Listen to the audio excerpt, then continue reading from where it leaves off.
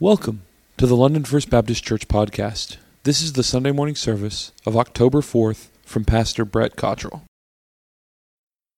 I want to invite you to open up your Bibles to the book of Acts. We are in chapter 4 this morning, Acts chapter 4. As we continue our look through this book and the early accounts of the continuing acts of Christ and the Holy Spirit, I want to begin this morning by again thanking those of you who prayed last week or the previous few weeks for the one-day Serve Local event yesterday. I saw this morning that I forget the number of churches from around the state of Arkansas that participated in the one-day Serve Local yesterday, but I know it was at least a couple hundred, I think. And I know as of right now there's been 48 recorded professions of faith in Christ throughout the state of Arkansas as of yesterday. Now, I don't know that we had any here yesterday, but I also know we did have several really good conversations with folks. And be praying for them that the Lord would develop those things into those who came in, who would take the gospel yesterday sowed, and they would develop it into fruit, that seeing folks come to know Him. Thank you for those who helped get everything organized yesterday, those who walked the neighborhoods passing out popcorn and invitations to things later on this month. Few things thrill my heart more than getting a chance to talk to people about the gospel or even seeing others talk to people about the gospel. That was a fun thing yesterday. So we had a good day. Thank you for your prayers. In fact, I was wondering what it might have been like even yesterday as I saw some of you sharing the gospel with people yesterday, what it must have been like to witness Peter and John there on the Temple Mount so long ago doing the exact same thing. What it must have been like to see them heal this lame man we saw back there in chapter 3. What it must have been like to see them in the outer courts of the temple there in the mount in Jerusalem talk about the resurrection of Christ, to teach others about Him. By the way, I know we tend to assume that everyone we know, or at least everyone that lives in this area, like here in the Bible Belt in Arkansas, knows the story of Jesus' birth and His life, His crucifixion and resurrection. But I had two conversations yesterday with people who did not know at all the story of Christ. I was sharing with one and walking them through the little bracelets we were wearing that had a visual representation of the gospel. And I got to Jesus' death, and I said, "And do you know what happened next?" And they looked at me with kind of this blank look, and I told them, and they didn't know the answer, and I told them the story, and they said to me, "I have never, ever heard anything about this." And they live within 3 miles of here. It's a reminder to us that we should never assume people know the truth about who Jesus Christ is, that we are in fact a people that are on mission with the gospel of Jesus Christ. Peter and John are talking about the resurrection. Let's read Acts chapter 4, verse 1. As they were speaking to the people, the priests and the captain of the temple guard and the Sadducees came up to them, being greatly disturbed because they were teaching the people and proclaiming in Jesus the resurrection from the dead. And they laid hands on them and put them in jail until the next day, for it was already evening. Many of those who had heard the message believed, and the number of the men who came to be about 5,000. On the next day, their rulers and elders and scribes were gathered together in Jerusalem, and Annas the high priest was there, and Caiaphas and John and Alexander, all who were of high priestly descent. And when they had placed them in the center, they began to inquire, "By what power or what name have you done this?" Then Peter, filled with the Holy Spirit, said to them, "Rulers and elders of the people, if we are on trial today for a benefit done to a sick man as to how this man has been made well, let it be known to all of you and to all the people of Israel that by the name of Jesus Christ the Nazarene, whom you crucified, whom God raised from the dead, by this name, this man stands before you in good health. He is the stone which was rejected by you, the builders, but which became the chief cornerstone. And there is salvation in no one else. For there is no other name under heaven that's been given among men by which we must be saved." Heavenly Father, as we approach your word this morning, we do so in awe and in reverence that you would even speak to us. But Lord, we ask exactly that in these coming moments, that you would, through the power of your word and your Spirit, speak to us and teach us all you have for us. In Jesus' name we pray. Amen. These men, Peter and John, are talking about the resurrection of Christ. The day before, on their way to the temple, we looked at this over the last couple of weeks, they had, on their way into the daily prayers, they had stopped and they had healed a man born lame. They had brought him into the temple with them, probably for the very first time in his lifetime. And people were in awe at what they had seen. And so a crowd began to gather around, and Peter and John began to share about the resurrection of Jesus Christ and all that God had planned and done through the years through him, that they had seen the work of Jesus Christ themselves personally. And so in the wake of all this, as they are sitting there in what's called Solomon's Porch on the on the eastern side of the Temple Mount, late in the afternoon, because when they started the prayers, they were going up there about 3 o'clock in the afternoon. So it's probably been a couple hours now since then. And a commotion, there was a lot of people around there. And it says in particular that the group called the Sadducees have sent the temple guard to get Peter and John into custody. Now, part of probably what's going on here is they want to examine these men. They want to challenge them. They want to see where Peter and John are doing. So it's probably too late in the evening to convene everyone. So they're just going to have them arrested and keep them overnight. Now, the Sadducees are a group that we know about. We've heard the name a little bit. We probably don't think about them as often as we do the Pharisees. We have a lot more of encounters between Jesus and the Pharisees. But the Sadducees were actually, while a smaller group, a minority group, they were the guys who were mostly in charge. They were the politically connected group. There are 4 major political groups in the time of Jesus Christ, in the time of early Acts: the Sadducees, the Pharisees, the Essenes, and the Zealots. The Sadducees were the ones who were most connected. They were the ones that, by and large, were a little wealthier. They had brokered deals with the Roman government, and they were seen to be the elite, if you will. The Pharisees, we're probably a little more familiar with them. They were they were the moralists. They prided themselves on their knowledge of Scripture, taking it literally. They wanted to keep all the rules, and that was them. The Essenes, think somebody like, maybe kind of like John the Baptist. These guys lived out in the wilderness. Their idea was to separate from everybody else and to kind of do their own little monastery thing. And then the Zealots, and Jesus had a disciple who was a zealot, Simon the Zealot. These were what we might today call rebels or terrorists. They wanted to kill people, namely they wanted to kill Romans. They liked to assassinate guys. And these are the 4 groups. And the Sadducees, in particular, here that we see in chapter 4, they did not believe in what we might think of as the supernatural. And in particular, they did not believe in resurrection. They thought all there was your physical life on earth, and that once you died, that was it. You were done. So they believed in God, but they didn't believe in resurrection. They didn't believe in life after death. They didn't believe in eternity for you and I.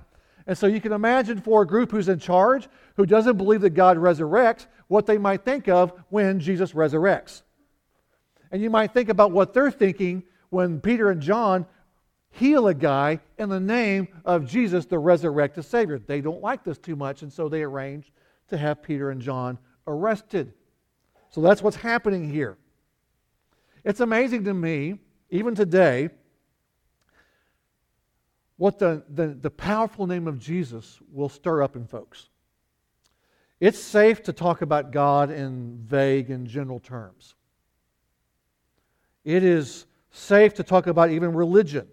And the truth is, it can even be, in some ways, safe to talk about Jesus, if you talk about Jesus in the right way. If you and I were to talk about Jesus this morning as a teacher, that's safe. If we were to refer to him as a rabbi or a prophet, that's okay. If we talk about Jesus, the noble martyr, the victim of a conspiracy, or an inspiration to us, that is all just fine. Believe what you want about that, and that people are going to be okay with that. But believe he's the resurrected Son of God. Believe that he has done what he said he did, that he would do, that he would live and that he would die and he would resurrect, and he is in fact God himself. Believe that, and now you have a problem. Now people are going to resist. The rest of those ideas, teacher, prophet, rabbi, victim. Well, those ideas are able to be rejected, and they don't really make any demands on my life. But if Jesus Christ is in fact the resurrected Son of God, well, that means something. And now, the claims that Jesus makes are actually a threat to my life, at least the way I perhaps want to live it. If Jesus is in fact the resurrected Son of God, He can't simply be ignored or pitied or dismissed. Now He's someone who is powerful, and people reject that. They don't want to do that. You won't ruffle a lot of feathers, even in our world today, talking about the great teacher, Jesus. You won't even ruffle feathers about a church like ours doing some good things in the community. There's little power in those things beyond human strength. But you talk about the risen and resurrected Jesus. You talk about the living Son of God. There's power there. And that will bother people. Let me take a few moments here to talk, especially for those of you this morning who are believers in Christ. I want to point out something here. When these guys are arrested, it doesn't seem to bother them. It's kind of a matter-of-fact deal. In fact, we see this all throughout the book of Acts. Peter, John, later Paul, others, they get arrested on a pretty regular basis. And for the most part, they never complain, they never whine, they never make a big deal about it. They don't seem to think of it as being a particular big deal. And what we might see as a deterrent, a negative, a hindrance, a unfair treatment, they seem to kind of take as a matter of fact. That's not a big deal. In fact, I might even argue that they seem to see what is happening in the arrest as an opportunity to shine in the darkness. Now, on the one hand, you might say, well, wait a minute, the arrest stopped them from talking to this massive crowd about Jesus. And that, in a sense, that's true. But what it also did was put them in front of the leadership of the nation of Israel and for them to be able to share the truth of the gospel of Jesus Christ to them. Do you think the Sadducees would have given Peter and John an audience outside of this? Absolutely not. So often what you and I see as barriers are in fact the opportunities that God's going to put in front of us to do exactly what needs to be done. The arrest is the event that gives them the chance to speak His name to authority.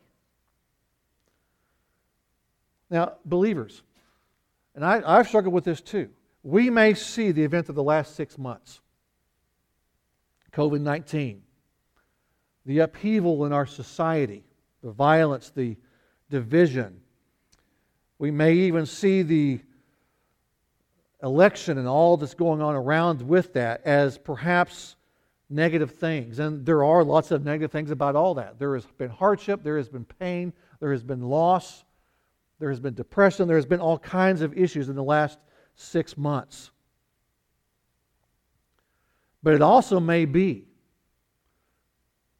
that, like Peter and John's arrest, like so many of the things that will take place in the coming chapters in the book of Acts, so like so many things that have happened throughout the history of the church, that what we first think of as those things that are preventing us from taking the gospel to the world will be in fact the things that spread the gospel to the world. In fact, the historical examples of this are too numerous to get into. At the very least, throughout all of Scripture, you see this time and time and time again. If I'm Peter and John, if I'm even one of those around them, I'll be thinking to themselves, how can these men be arrested? How can that be from God? How dare these men stop them from preaching? Can't be of God. And yet the very next morning, the result is they preach the gospel to those in power. There have been times in the last few weeks, a few months, I will admit, to have been somewhat frustrated. Because the 6 months before March, last fall, starting about October last year, we did the first Who's Your One stuff, the prayer emphasis. And beginning from last October through the end of last February, we saw like 10 or 12 people baptized. We saw people saved. We had kind of begun to really grow. It was an exciting 6 months, and all of a sudden, boom, COVID. And I got to admit to being a little frustrated by that. But here's the reality. COVID doesn't stop the gospel. COVID doesn't stop the risen Son of God. Riots don't stop it. Elections don't stop it. Bad behavior doesn't stop it. Darkness does not overcome light ever. And what you and I are in front of right now, even as frustrating and as tiring as the events in our world may be right now, what they may in fact be, in fact, I don't think they are in fact an opportunity for the people of God to speak the gospel to those who otherwise have never listened. You and I do not face the end of sharing the gospel, we face a new age of it. Do not let masks and pandemics and elections keep you from sharing the gospel. In fact, they hopefully are the spur to share it more aggressively. God has presented us with an opportunity this morning. Don't miss the chance of sharing the gospel. The truth is, we may, and I think probably will never be back to what we used to think of as normal. Whether it's a culture or maybe even what we think of as the regular programming of the church. That doesn't necessarily mean it's a bad thing. It may be, in fact, that God has for us things to do that are new and powerful and will do an incredible job of seeing the gospel made known to those who do not know Him. We have before us an opportunity. Now, look at this. Now, they've been arrested. They find themselves the next day in place of, or in front of these Sadducees and the religious leaders. And here's, imagine this. There is essentially a semicircle of powerful, important people. And Peter and John are in the middle. It's called being on the spot. Y'all know what that might feel like. Surrounded by people who have questions, and most of them aren't going to be friendly questions either. These are people who want to see Peter and John shut up. And they stand before them. And they grill them. I'm sure the tone of voice of these questions was not polite. And the first question that we have, or the question we really have that's the center of all this is, by what power or in what name have you done this? And I understand there's a sarcasm there most likely. But it's also a question they probably shouldn't have asked. Because Peter's going, you want to know? You really want to know? I'll tell you. Thank you for asking that question. And he begins to tell them. Now he tells them, first of all, that, again, he kind of repeats some of the things he's seen here. This Jesus whom you crucified, whom you killed, this is the name by which this guy was healed. And they couldn't dismiss the guy who was healed. I mean, everyone knew he'd been there for years. They knew he was born lame and he'd been healed. There wasn't going back on that. But Peter, like he has done throughout these first couple chapters of Acts, he goes back to the Old Testament. He quotes some scripture, and he quotes in particular from Psalm 118. And he says this there in verse 11. He, referring to Jesus, is the stone which was rejected by you, the builders, but which became the chief cornerstone. Psalm 118 is considered to be what's called a messianic psalm. And it's a psalm that refers to the Messiah. It's a psalm that Jesus quoted in the Gospels as referring to himself. So Peter is not applying the psalm to Jesus for the first time. He's heard Jesus himself quote this psalm. In fact, this exact verse. In Matthew 21, in Luke 20, and in Mark 12, you have the same story. You have the same account. In all three accounts, Jesus shares a parable of a man who owned a vineyard. He hires some farmers to take care of it while he goes out of town. And then he sends some servants back to collect his share of the profits. And they keep killing these servants. And so finally the vineyard owner sends his son back to collect the owner's share of the profits. And they kill the son of the owner. And Jesus told this parable.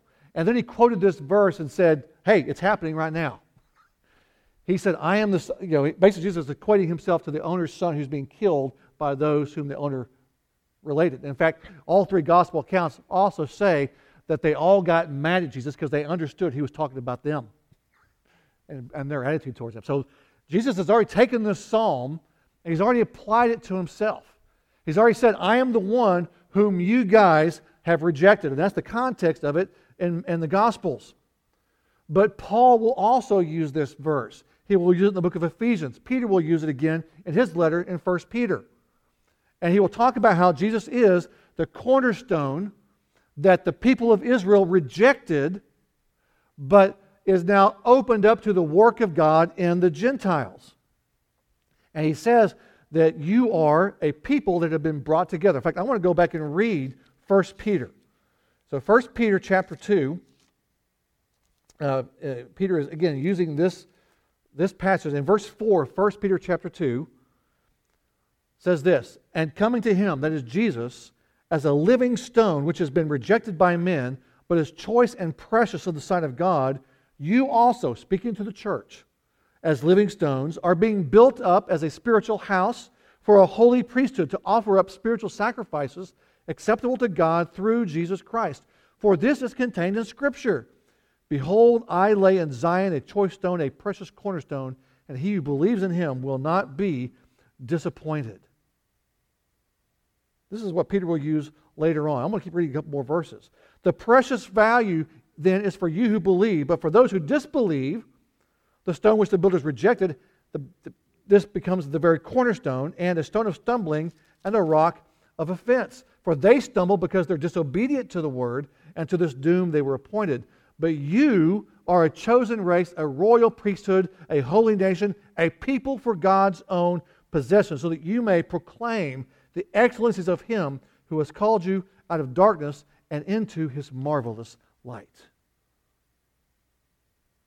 What's happening in the cornerstone, what a cornerstone was, and some of you perhaps know what it is, but in that day and age, what a cornerstone would be, it would be the foundation corner, and it would square off and anchor the sides of a construction building. So the cornerstone would on one hand, on one sense, join two different sides. It would join this side and join that side. And both these passages have the picture of joining the Jews and joining the Gentiles into one building.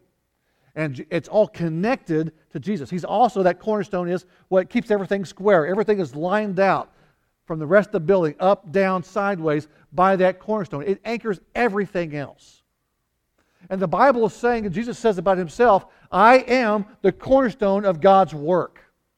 Everything else is going to be built and related to me, and I will join in this building, this spiritual building, if you will, I will join Jew and Gentile alike into one plan, one work of God. This is what's going on here. And so Peter tells the leadership of Israel, you turned your back on the very one that God said was the cornerstone, the measuring stick for everything else. And that's how this guy was healed. They have a chance to repent. They have a chance to hearing this, change their attitude towards the Lord. By the way, this psalm, Psalm 118, I would encourage you to go back and read this afternoon. Psalm 118 is also one of the 6 psalms that were sung at every Jewish Passover, that annual feast that Jesus celebrated with his apostles the night before his crucifixion. Jesus would have sung with his apostles Psalm 118 the night before he was crucified. By the way, speaking of the Last Supper, we are going to do something really neat here in a couple of weeks. 2 weeks from today, October 18th, we are going to celebrate the Lord's Supper for the first time since all this junk. Now, in case you're wondering, how are we going to do that? We have purchased self-contained cups of juice and crackers. So what you'll get when you come in here in 2 weeks is a little cup about that size. Looks kind of like the little plastic cups we're used to, but it's one of those things. It has that little seal you tear off so the juice is this side, and there's a second wrapper that you have to peel back that will have the wafer in it. So it'll be clean. We'll have those distributed on your chairs. You don't handle anything other than your own. It'll be clear, it'll be clean, it'll be healthy. It's all we can do. It's time to take the bread and the cup. So 2 weeks from today, October 18th, get yourself all psyched up for it. It's going to be a good Sunday.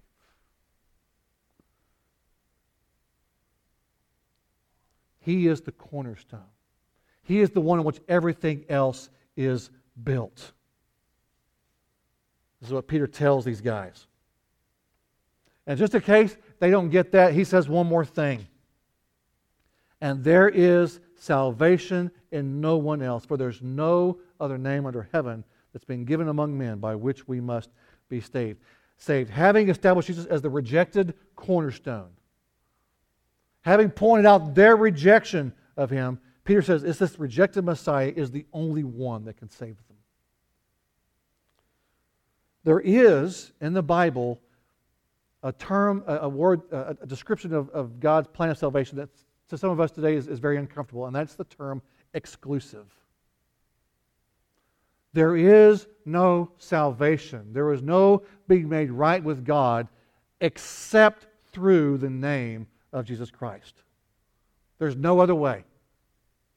No matter how well-intentioned, no matter how sincerely held the beliefs are, no matter what is done, there's only one name, and it's the name of Jesus. To believe what Jesus Christ claimed about himself, to believe what Peter and John are saying about Jesus, is to believe and to understand that there's only one Son of God. There's only been one time that God made himself in the form of flesh. There's only been one who came and lived a perfect life. There's only been one who died for us, and there's only been one who's resurrected. There's not multiple ones. He didn't take multiple forms. There's only one. His name is Jesus, the Christ. It's not, there's not multiple choice. There's one. Salvation is not in Moses, Noah, or Elijah. It's not in Muhammad. It's not in Buddha. It's not in pick a name. There's no other name. In Jesus' day, some sought salvation like the Sadducees and some type of political deal with the Romans. If we just make the right agreements with the powers that be in this world, we'll be all right. Some decided it would be best to be all right with God if they just try to keep all the rules, the Pharisees. If I could just be more moral, better than everybody else, I'll be okay. That's the Pharisees. Some decided, no, you can't have anything to do with this world. We'll hunker down in the cave outside the Dead Sea. We'll be the Essenes. We'll seclude ourselves, create our own culture, and call everyone else bad. And some, like the Zealots, decided just to be violent about it. You see, there's nothing that we try today that hasn't been tried throughout human history. And none of it saves. None of it rescues. None of it has any eternal, lasting value. Only the name of Jesus. 1 Timothy 2:5 says this, there is one God and one mediator also between God and man, the man Christ Jesus. Only one lived a completely perfect life. Only one demonstrated and lived out perfect obedience. Only one was righteous. Only one overcame physical death. No one else. Just the one. And so the name of that one, that the lame man was healed. So the name of that one, that you and I sit here this morning. It's in the name of that one who thousands and thousands and countless thousands before us have worshiped and adored and have spoken to us about. We are here because others throughout the centuries have spoken His name and not been shy about it. And it is my prayer that as long as Jesus delays His coming, that we will continue to speak out His name in power. There's only one. There's no need to talk about any other names, okay? This is the name. When we speak to those around us this week, now, I hope we love our church, I hope we love one another, and I hope we talk to people about that. I might even be flattered if you speak nicely about me to somebody you don't know, that you know doesn't go to church here. But let me tell you this, don't waste your time on that. Don't waste your time talking about me or your Sunday school teacher or the great music. Don't waste your time talking about the great organization or the great deeds we've done. That, in the end, is not really, it's nice as it is. The only thing you can talk about with people, the only name you really need to be talking to them about is Jesus. Talk to people about Him. Talk about what He has done on the cross, and talk about the empty tomb. Talk about how He loved us so much that He came to earth, born as a baby. That the plans that God put in place from before the foundation of the world, we began to see that in the birth and the life, the death and the resurrection of Jesus Christ. Talk about that. Talk about the grace that you have experienced in His forgiveness. Talk about the grace you've experienced as He has provided all that you need for an eternity. Talk about the hope of life, the evidence of His promises. Talk about Him. Don't talk about me. Don't even talk about the church. Talk about Jesus. The world doesn't need another organization. It doesn't even need some guy who's a decent preacher. And there's a lot better ones out there than me to talk about. It doesn't need that. It needs Jesus. We talked yesterday morning. People think it's for the yard sale. People come by and think it's for the popcorn. That's cool, great. I hope that we want that. But in the end, that means nothing unless we introduce them to Jesus. He's the one we talk about. He's the one that's brought us here. Talk about Him. The world ultimately doesn't need our best intentions. It doesn't even need our good works. It needs Jesus. And there's no other name by which they must be saved. If you are here this morning, if your life is hidden in Christ, then you have, like Peter and John did, you have what you most need to share and what they need you to share with them, and that is the name and the power of Christ. Share it freely and generously. Share it in your conversations. Getting a haircut. I had a chance to invite someone to talk to them about Christ on the other day as I was getting a haircut. Talk to them in a football game. Over coffee. In the backyard over a grilled burger. Talk to them about it over the phone. By the way, don't rely on even events like we did yesterday. Don't rely on things like Fall Festival, which we aren't going to be able to do Fall Festival. By the way, we are doing Trunk or Treat. It'll be just a trunk or treat. But don't even rely on trunk or treats or fall festivals or Easter egg hunts. Don't rely on things like Vacation Bible School. And don't even rely upon what we do on Sunday morning. What you need to do is, instead of relying upon all these other things, is to talk about Jesus yourself, two people, one-on-one. That's how this happens. The way that the disciples, the 12 of them, then the 120 of them in that room in Jerusalem, the way they ended up 300 years later transforming an empire was not through Vacation Bible School, as great as VBS is. They didn't have arenas to bring in 10,000 people. The only place they saw 10,000 people gathered where they had lions eating them in the middle. I don't want that one. The way they did it was sitting down, maybe not over a cup of coffee back then, but sitting down over a cup of coffee and telling someone about the Jesus they now follow. That's how it happened. Share Him. Talk about Him. In the normal routine of your life, talk about Him and the power that you have seen and evidenced through Him. Be a witness. Even this week, look for chances and conversations to talk about Jesus Christ. That's how it will happen.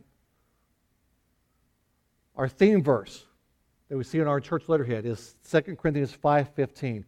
He died for all, so that they who live might no longer live for themselves, but for Him who died and rose again on their behalf. The reason people get angry today about the name of Jesus is because it's a name that has power. Because a risen Son of God, not a simple teacher, not a simple rabbi, not even a simple victim, but the living, resurrected Son of God has power, and that makes them uncomfortable. Because the risen Christ makes a demand on our lives that makes us look past ourselves, set aside our own agendas, and live as He has asked us to live and to be who He has asked us to be. I'll close with this verse. You may recognize it.